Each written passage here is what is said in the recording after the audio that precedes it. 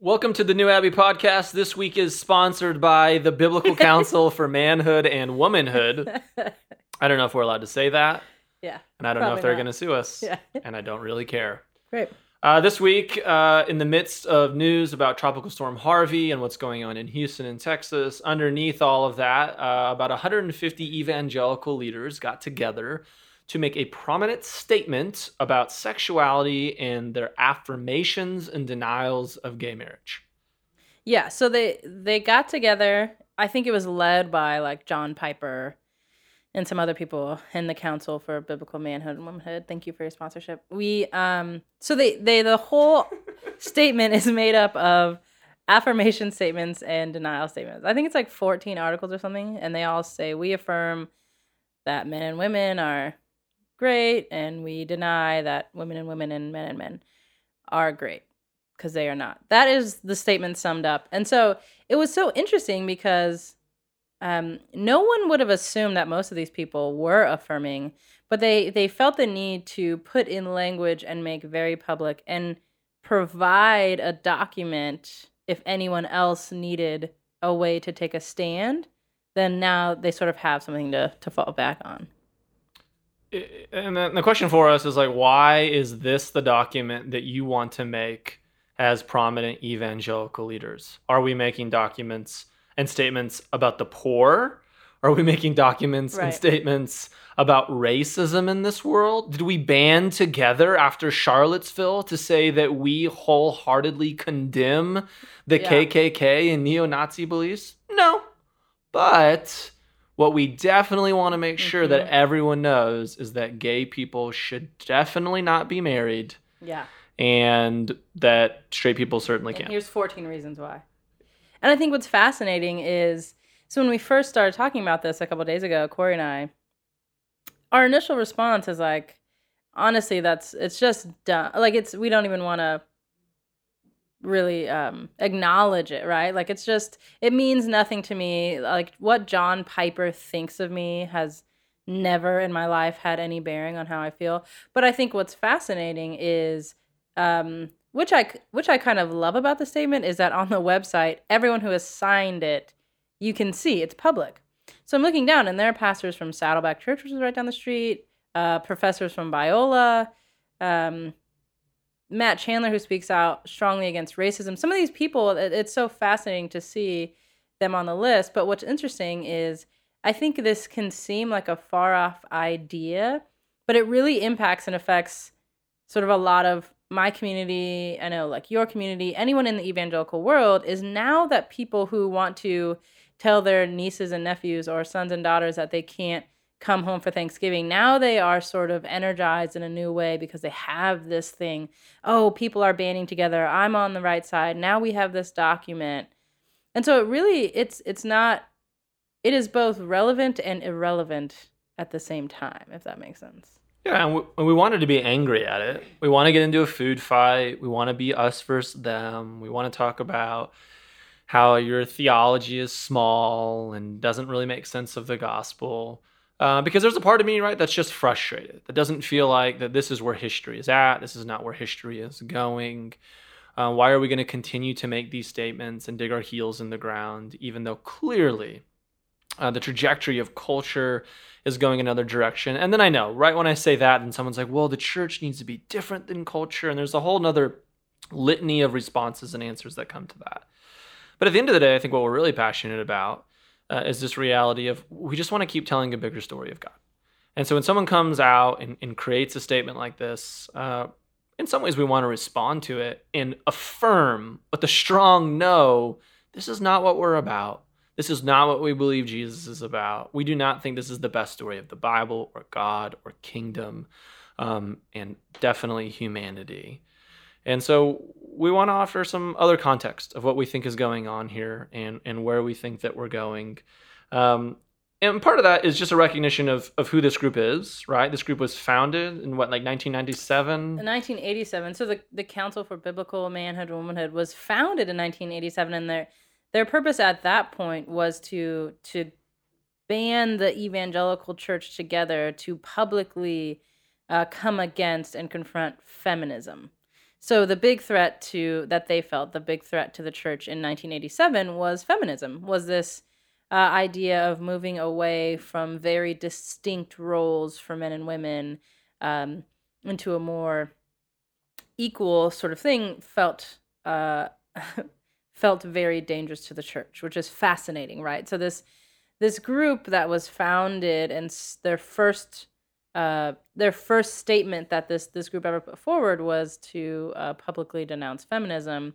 Obviously, it's no surprise that they're now sort of publicly denouncing same-sex marriage. I think what's fascinating, what Corey and I often talk about, is we ask the question, what does this say about God, right? So in what we do and what we hear and what we read, the question is, what does this say about God?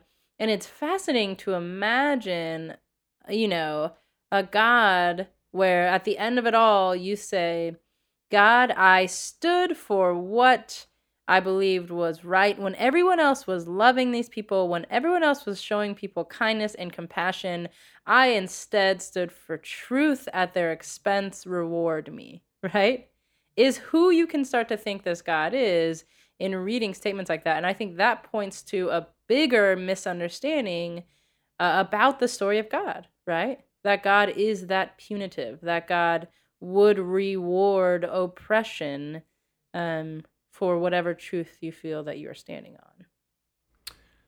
And the reality of this conversation is that it affects people on the ground level. And so last night we sat around and we had a follow-up conversation on sexuality from a sermon and a podcast that we did a few weeks back. And there's a bunch of people sitting around your backyard, and we're talking about the 6 passages in the Bible that actually maybe mention or talk about homosexuality. And we're talking about bigger frameworks or perspectives to interpret Scripture from these ideas of, we're trying to move beyond just idea of what do we think about God, but really to how do we think about God?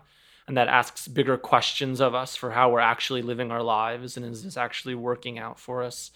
But at the end of the day, after we have this conversation with these group of people last night, what's impactful is not the theory that's at 30,000 feet. It's not the preambles and the articles that are being made here in the Nashville Statement, or the denial of these things and speaking against it.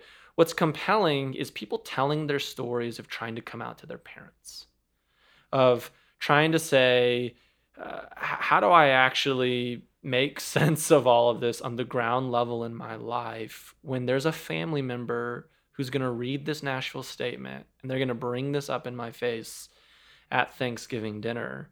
And so at the end of the day, as irrelevant as I think that the Nashville Statement is, from the reality that the church in the United States of America is dying, we know that. There's a 5% decrease in the last 5 years. In Los Angeles County alone, the church has shrunk in 1960 to 2017 over 40%, right? Yep. Less than 18% of the population in our county goes to church. And statements like this will only help to decrease those numbers. So everything tells me that this statement doesn't matter until someone sits in your backyard and says, someone's going to use a statement like this against me, and it's going to create broken relationship in my life, and it's going to prevent me from loving, from marrying.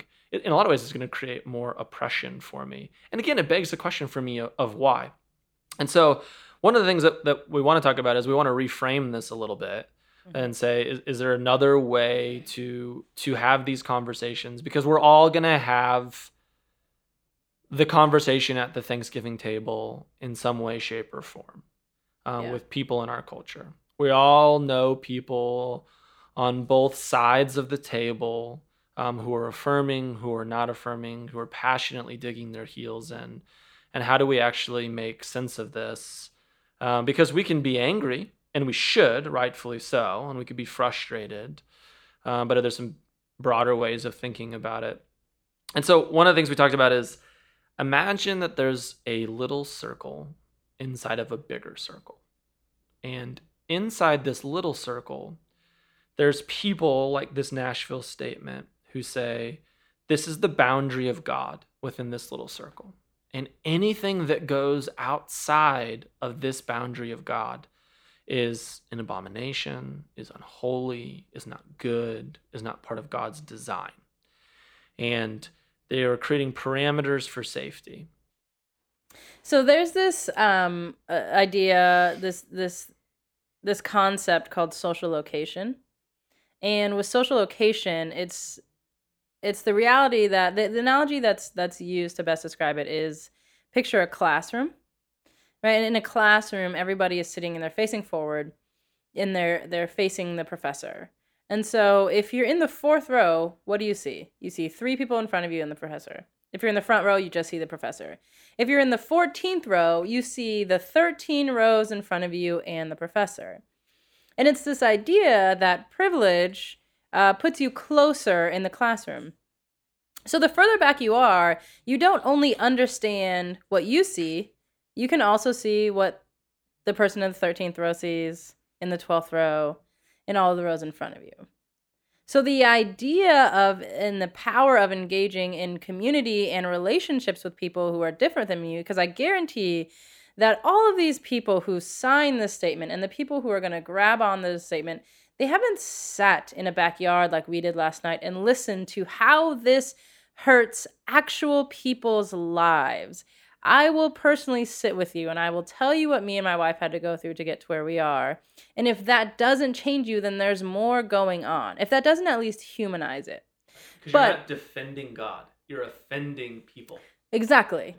And so this idea of social location, the point is to get the people in the front of the classroom to turn around and realize that the classroom was way bigger than they saw. If you're only facing forward, but the farther back you are, the more realities you can understand. And sort of this is the idea when we talk about some of these things, is that we have people in their context, these evangelical leaders, they're sitting in the front row. They're looking straight ahead and it's small. It's just the professor. So we can understand sort of what they're seeing, but it's hard for them to look back and see what's going on in the rest of the classroom. Does that make sense? Yeah, we talked about that with consciousness before, is that in evolving consciousness, you can look backwards, but you cannot look forward into a consciousness that you don't know, right? You can't see what you can't see. Yeah. That's not to say that someone's better than another human being, but there is a reality clearly that some people have a broader perspective and awareness and consciousness than other people. And so with that type of thinking, we believe that sometimes when people become powerful, as evangelical Americans have become powerful over the last 50 years, and they're picking up on the heels of really Western privilege and Protestantism, that sometimes the more powerful you are, the more that you actually create exclusion and that you want to protect the reality in the world that you have. And you don't want anyone to challenge that reality. And so what happens there at times is we begin to use language of not here or not there. God's not here or God's not there, right? We're trying to create boundaries of what God's doing and what God's not doing. And we're both big fans of Richard Rohr, and Richard Rohr actually uses this phrase that I think is really helpful, which is instead of saying God's not here, God's not there, is we say that God's everywhere and always. Yes. And that we believe that the scriptures are constantly leading us to that reality. That Jesus lived in a world where conservative religious leaders of his time were constantly saying, God's not here and God's not there, so let's not go to those places. And interestingly enough, that's the very places that Jesus spent most of his time. Yeah. It was in the God-forsaken places that God was often showing up. And that's what we believe about this conversation, right? That's the most interesting thing, is that maybe the people who have the most formatively and transformatively to tell the evangelical community about experiencing encountering God is maybe the gay community. Right. Won't that be a deep irony that the transformation of the American church will come at the heels potentially of a group that's been oppressed? Yeah. And I firmly believe that the spiritual resiliency that you need to hold on to your faith amidst everyone telling you you cannot, right, is huge. And I think what's fascinating, and we've seen this throughout history, this is not unique to 2017, but it is fascinating to see it show up here, but that the people who boast to know the most about the scriptures are repeating the very narratives that the scripture time and time and time again came directly against, right? It's like every time that in scripture you see people were like, okay, we have a good handle on who God is and where God is. God is on this mountain. God's in this tabernacle. God's in this temple. It was like, no, bigger, more. The book of Acts, right? It's like, okay, just us, right? And it's like, no, them too. Okay, fine, but now it's just us. And all of Scripture is pointing to this bigger idea. And so it's wild to see in 2017 this group of people who boast to have the understanding of a text that directly confronts exactly what they're doing. Yeah, I love as you talk about that and the evolution of how the Bible opens up from God is always getting bigger and God is always moving towards a greater inclusivity and really a universality, right? Is that even in Jesus, we're like, okay, here's the incarnate one, fully God, fully human. Now we've got this thing pinned down. Jesus is like, peace out. I am out of here. Because if I stay, it's always going to be, we got to go find the physical Jesus. Yeah. Instead of it being, no. Now the Spirit is within all of humanity, right? Jesus uses that language. The Spirit is already within you. Yeah. You keep looking externally, but really this is an internal question. And for us, this comes back to this reality again of when people are creating a statement like the Nashville statement, they're trying to very specifically declare God is not here and God is not there. But we're saying, no. The scriptures are already declaring that God is everywhere and always, right? We love Psalm 24:1. The earth is the Lord's and everything in it, and all of its people belong to him. Or Ephesians 4, there's just one faith and one baptism, one God of all, who's over all and in all and through all things. Those are giant statements about what God's doing. And the scriptures are endlessly fascinating and more powerful than ever because they're trying to break out of these power structures. Yeah. They're trying to break out of 14 articles of faith. And we were talking about this earlier. Isn't it interesting that Jesus didn't speak with statements of faith? Right. He didn't speak with dogma and doctrine and articles of, if you just do these things. He told narratives. He took people on a journey.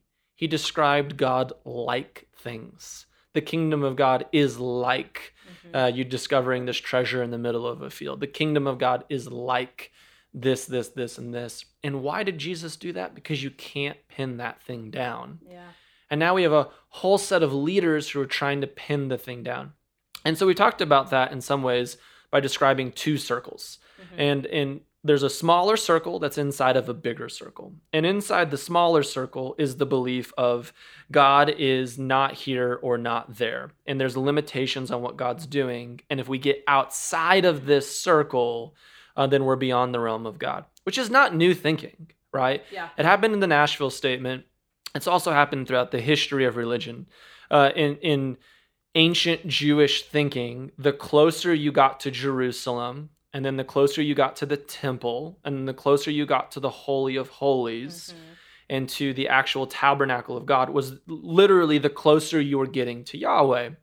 And so what happened was, like on the Day of Atonement, is that they would have a sacrificial goat or lamb, this goat of Azazel. Read Leviticus 16 if you're looking for something to do this afternoon. They would send this goat out into the wilderness because the wilderness was farther away from the tabernacle, the Holy of Holies, the temple in Jerusalem. And so there's this like geographic idea of how we get closer to God or away from God.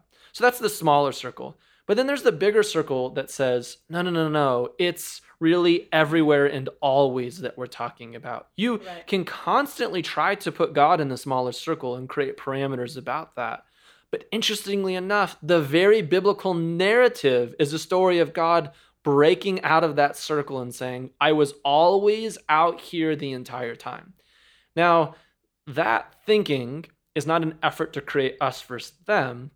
It's hopefully a framework to realize that when you're in the smaller circle, you just can't see the bigger circle because you can't see what you can't see. But when you're in the bigger circle, you can see the smaller circle. And in fact, you may understand someone's rationale. You may understand where someone's coming from. You may understand the history or the context that led them there. But here's something else you understand. There's still a bigger circle. Yeah. And I think that's what is so fascinating. And we were talking yesterday, and I was like, what's wild is I get it because I was there. That's right. I was in the smaller circle. I grew up in the evangelical church in the 90s. That smaller circle was everything.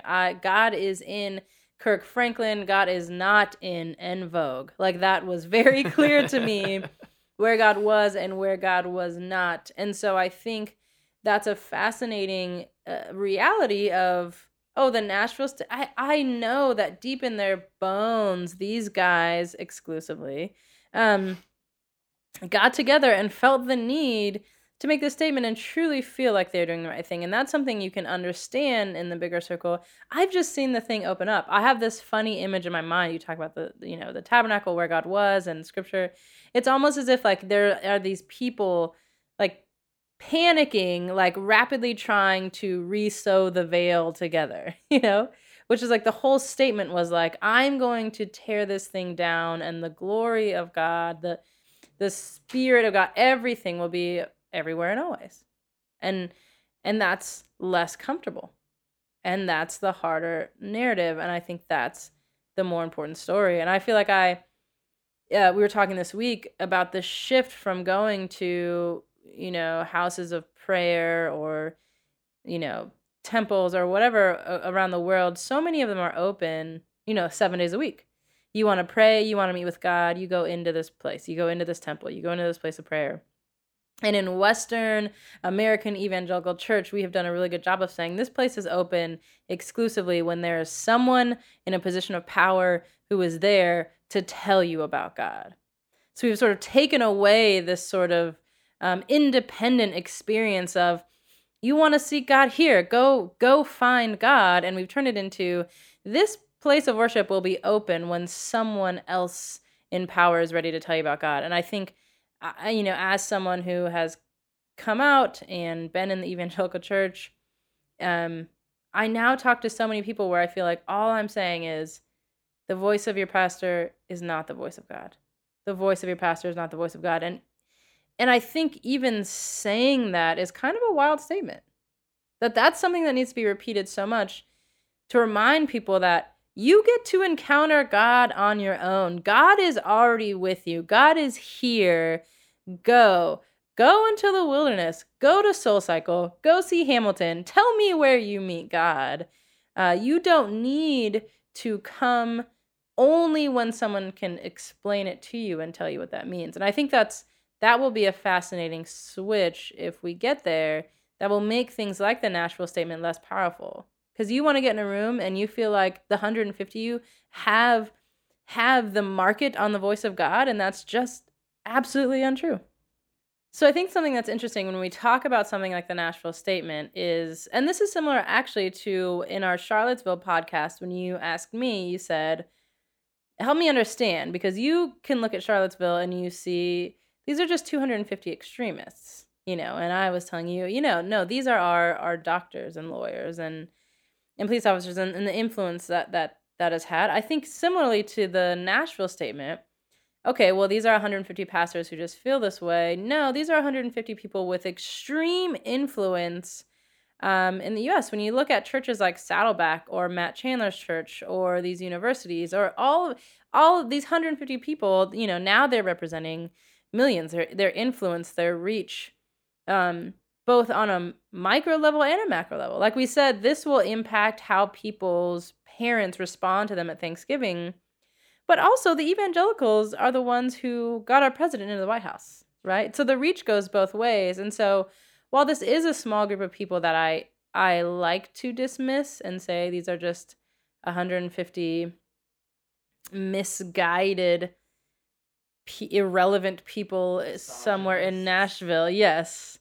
While I would like to say that, and I feel that, I'm like, John Piper is of no consequence to my life, he still has an influence that reaches far beyond what I am comfortable with in this society.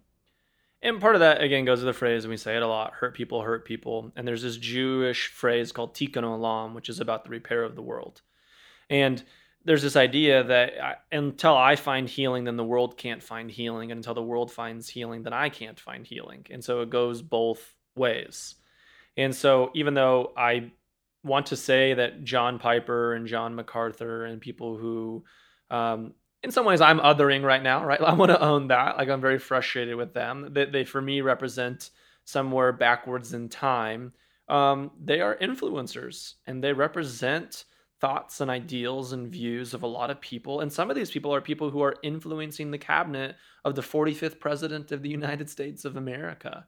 And so, is there implications for this? Of course, there's already implications in people that we know being hurt by statements like this at a very personal level. But there's also potential implications of this based on law and legislation and things that might get passed, or even things that are brought up to continue to oppress or dehumanize people in our culture. And it's frustrating. And so we don't want to minimize in any way when we think of smaller, this is a smaller circle inside of a bigger circle. This might be a smaller circle for what we believe is consciousness, for where we believe God is going, for where we believe the trajectory of time and history and the justice of all things might be. But currently, there's some powerful people in that circle. Yeah. And there's powerful people who are hurting people, and more hurt people just means more hurt people. Yeah, and I think that, we were talking about this the other day, and I was saying this to Sammy the other night, my wife. I was like, the Nashville statement means nothing to me, but it also means a lot, right? We had friends get a lot of shit for, can I say shit? Yes. Okay, for being in our wedding at their jobs or their churches or from their parents. And that's a real personal thing. That hit us on a real personal level.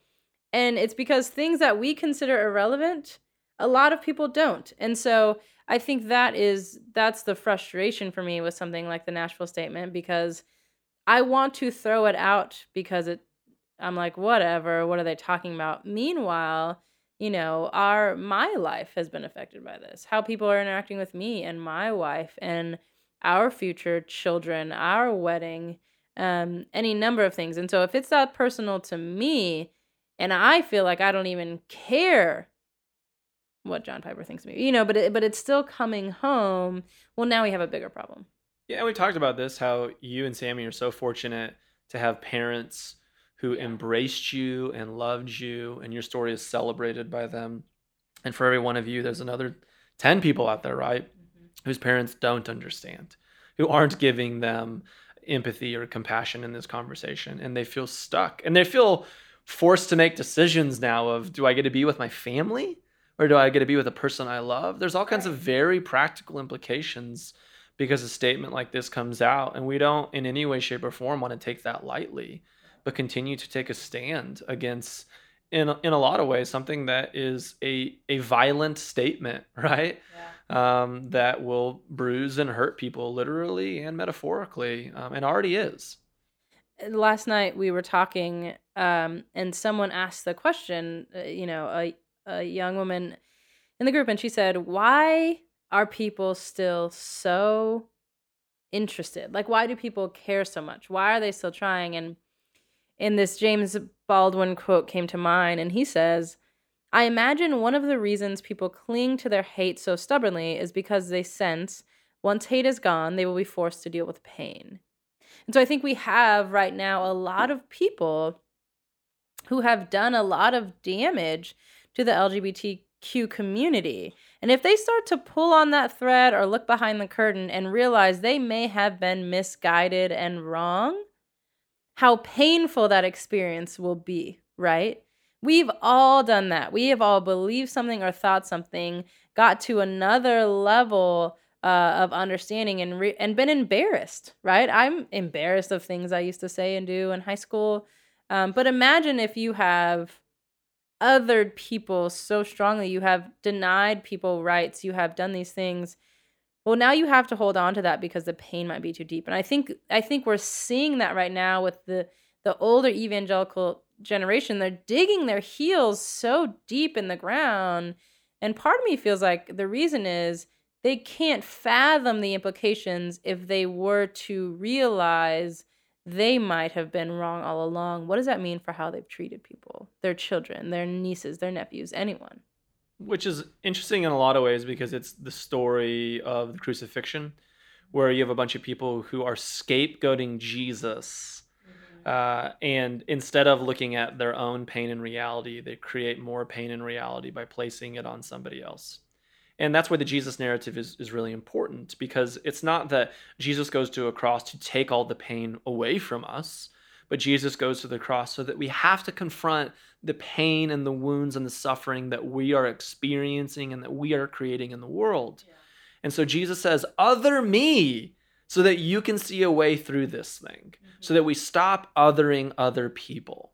Let the pain and the violence and the wounds and the suffering end here. Because we have to go through these things in order to find resurrection, in order to find life, in order to find a new birth or renewal or whatever words it is that we're looking for. I think that quote's really powerful because we don't want to go through the pain. Yeah. We don't want to explore the realities, that we make these statements because we'd rather other somebody else than confront the realities of our own bigotry, our own hate, our own pain, our own wounds, because it's always easier to point the finger than to deal with the man in the mirror. Yeah. And if anyone has spent their life drawing lines in the sand and keeping people from getting across those lines, well, then now when the story gets bigger and you realize, oh, those lines weren't necessary, oh, that's too painful to deal with. So I will just keep drawing these lines regardless of if I even believe in them or not.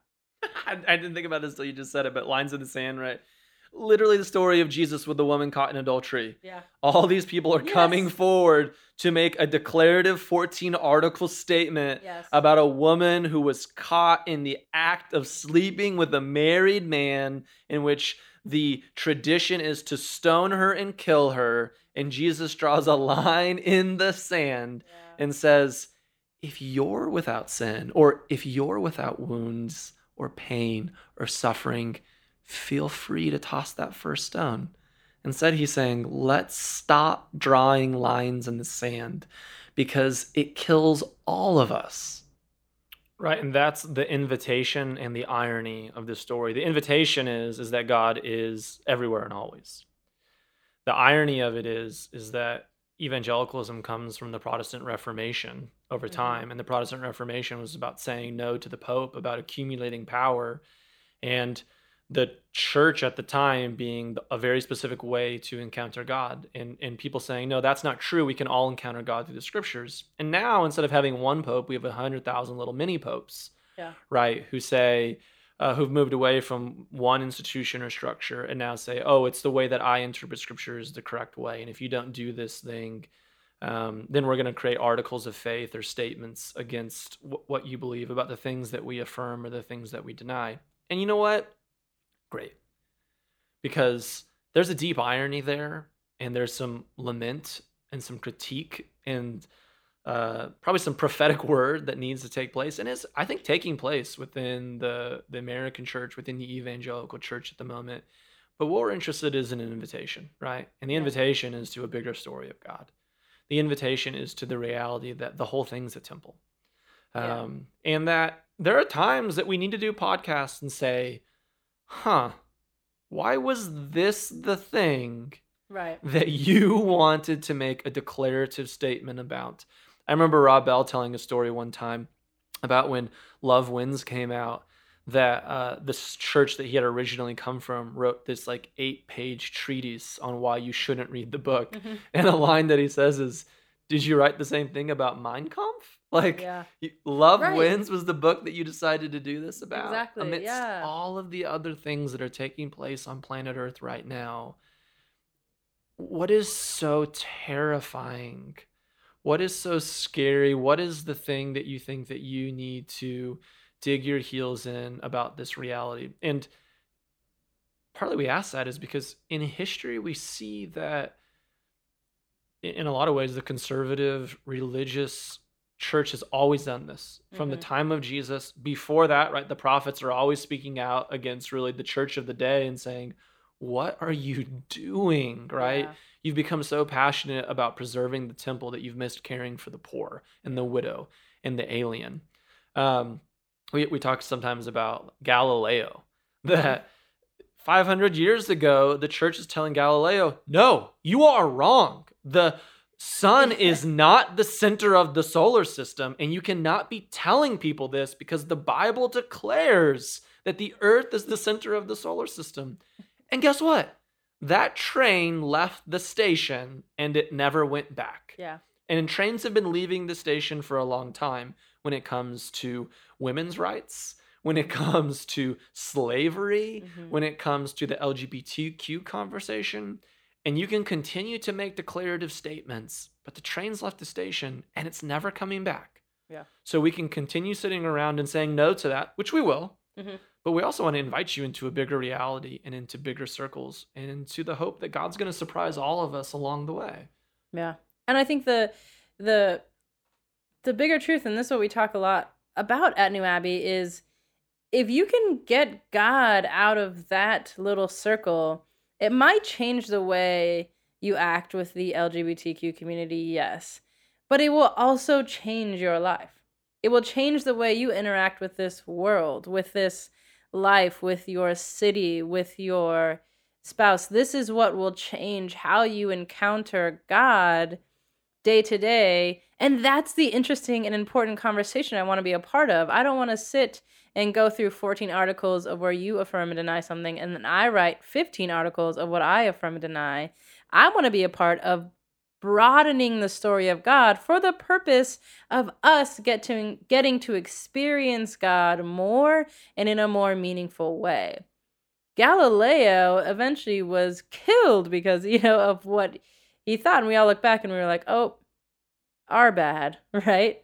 Again, all of these things are moving and people are evolving in their understanding and in their growth. And I think the beauty in that is we are understanding more of God along the way. I think there's something small about, to me, there's something small about an understanding of God that is afraid, right? Don't look behind that curtain. Don't turn over that rock. It might tell you something you don't want to know. When if it's everywhere and always, I'll look behind all the curtains. I'll turn over all the rocks, and I am certain I will only understand more of who this good God is and what this God has created and how we interact with that. And so I think that's, at the end of the day, there is just a lack of freedom that makes my heart sad. Yeah. Because at the end of the day, again, it's not what you think about God, but how you think about God. And so the questions that we want to know is, how is this actually working out for you? If you believe in a God that's smaller and is in the corner of fear and that we need to constantly make these statements, how is that working out for your life? How is that working out to making the world a better place? And interestingly enough, do you have enough empathy to realize, how is this fear-based narrative about God working out towards the people that I'm having Thanksgiving with? Yeah. When I'm telling them these stories, when I'm perpetuating this narrative and not listening well to where they're at, what is that doing to their life? And I want to make a little shout out to a journalist in the Chicago Tribune who wrote a really great article that I recommend that people go read, and he called it the Chicago Statement. And his name is Rex Hupke. And he says this, and I think it's a great idea of how's this working out, and how people are actually real people who don't live in that bubble, right, are responding to something like this. It says, I believe we do a disservice to God if we ignore that LGBT youth are 3 times more likely to consider suicide than straight teens, and that suicide rate in the transgender community has been found to be as much as 10 times the national average. I think it's unconscionable for anyone to not see the psychological harm that bigotry disguised as religious doctrine does to LGBT youth and adults. I don't think anyone who has ever met a gay teenager kicked out of his house because of who he loves, left homeless and alone, told he no longer belongs, could look at the words in the Nashville Statement and say, this is what God wants. This is what Jesus would want us to do. It isn't. It's not love, it's quite the opposite. And I don't care if in the eyes of some that disqualifies me from belonging to a religious group or from staking a claim to eventual salvation. Because if making other humans feel less human is a requirement for entry into heaven, I think I'll keep my soul with me, buried in the dirt. Yep. Grace and peace.